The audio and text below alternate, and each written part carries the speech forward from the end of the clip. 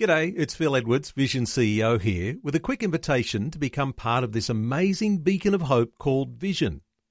Together we can put our love into action to help people of all kinds build or rebuild their lives on the truth of God.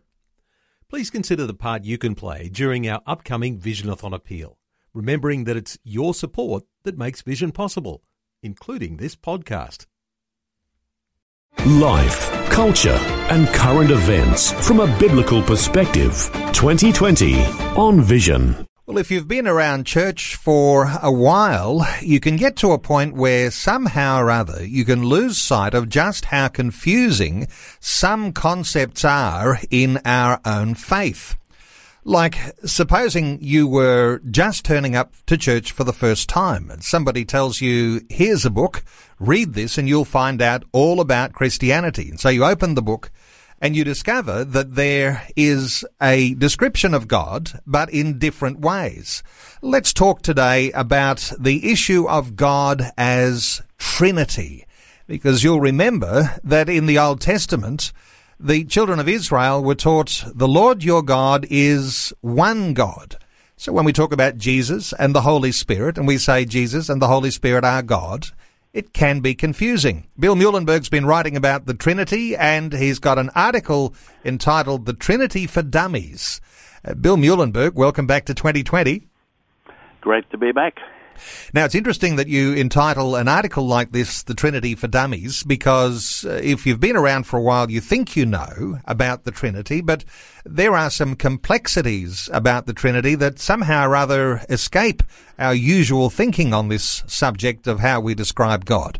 What have you focused on, Bill?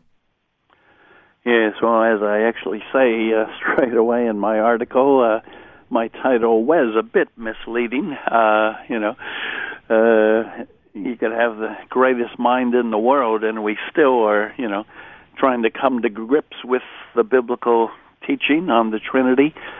So, well, how could it be otherwise? We're dealing with the most complex and amazing and incredible topic there is, namely God Himself. So, this is something that we've thought and wrestled with 2,000 years, and we still need to do it, but it really is at the heart of our Christian faith, of course. Some of the things that make for Orthodox Christianity as opposed to the cults or the heretics is a belief in one God in three persons, a belief that Jesus is fully God as well as fully man. Both are certainly tough things to comprehend, but they really are at the heart of our Christian faith, and yet I keep finding, whenever I talk about these things, just how many Christians today either don't have a clue about them or, even had some claiming to be Christians flat out denying them. So we really have to often go back to basics, go back to Christianity 101 and say, okay,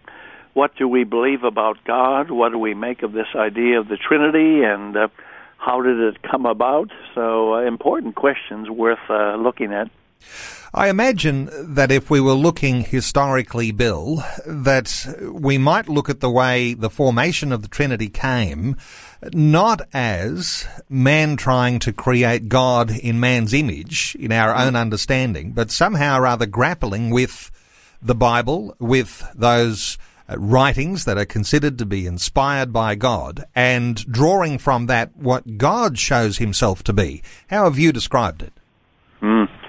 Well, you're quite right. It's not just some inventions of men. It's really godly men and women trying to think about what God has revealed to us. So in both the Bible itself, certainly the New Testament, as well as doctrines like the Trinity, we say they were not so much created by men as perhaps discovered or, the data was there. It was a question of simply laying it out. So that's true of the New Testament. Obviously, early Christians, mostly Jewish, already had the Hebrew Scriptures, but now we had all this new stuff coming along. So they first had to decide what the New Testament canon was, which were actual authoritative books that would be on a par with the Old Testament writings and which were not. So again, the same there. They basically recognized, I think with the help of the Holy Spirit, what were these, what came to be 27 New Testament books. And the same with something like the Trinity. They had the data of the Old Testament. They had now these new things, the Gospels and epistles by Paul, and so on. And as you say, they had to make sense of it all. Now we have all this stuff about Jesus. We have all this stuff about the Holy Spirit.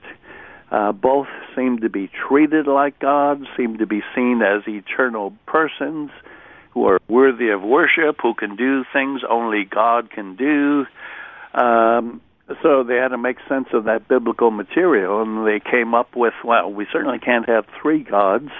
That much is clear. So how do we make sense of the monotheism found in the Old Testament? Well, they came up with, again, didn't so much come up with, but they basically had a way to describe what the data was all about. So they used terms like Trinity. Yes, it's not found in the Bible itself, but that's okay. There's all kinds of words we use to try to get a handle on what the biblical data is all about. So very early on, the Christians in the early church said, look, we seem to have something new. It follows on from the Old Testament. There's one God, but it seems now with progressive revelation, this one God has revealed himself in three persons. And so the Bible calls these things mysteries.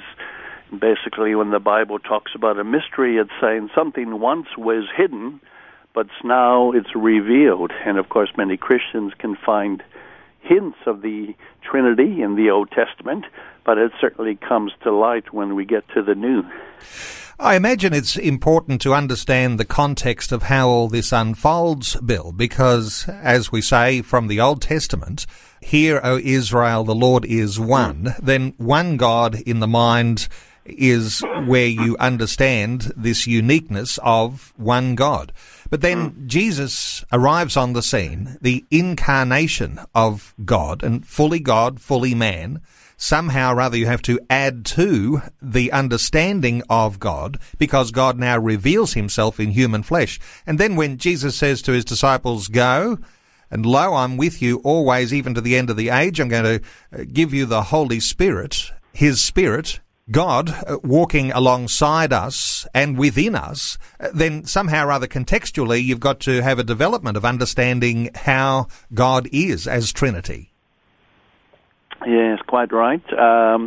As we mentioned, even in the Old Testament, we have hints, at least, of a plurality within unity. In fact, the very verse you quoted, Deuteronomy 6:4, and even to Jews today, this is known as the Shema, one of the core things they actually say more than once every day. It's one of the core beliefs. The Lord your God is one God.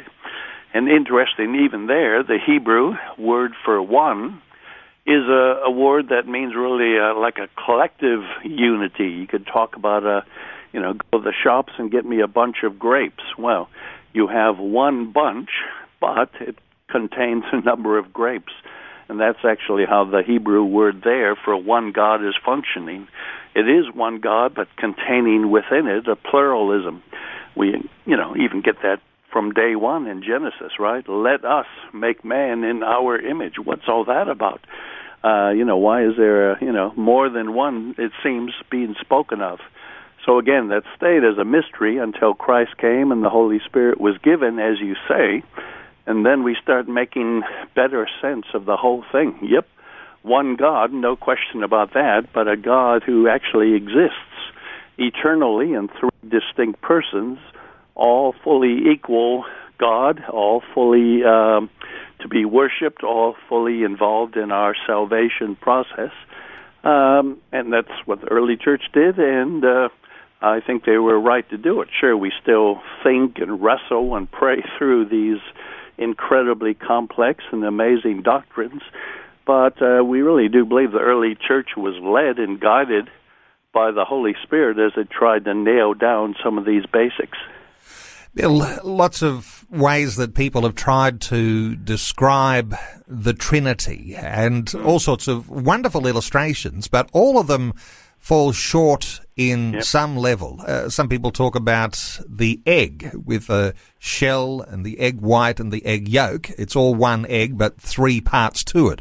That's inadequate, I know, but this idea of steam and water and ice, that's inadequate too. In fact, some of these illustrations have even been considered to be heretical over the years, because somehow or other, when you think of one God, 3 persons, you have to be able to imagine and understand that the one God as 3 persons is truly all of that, all one together, not somehow or other separate.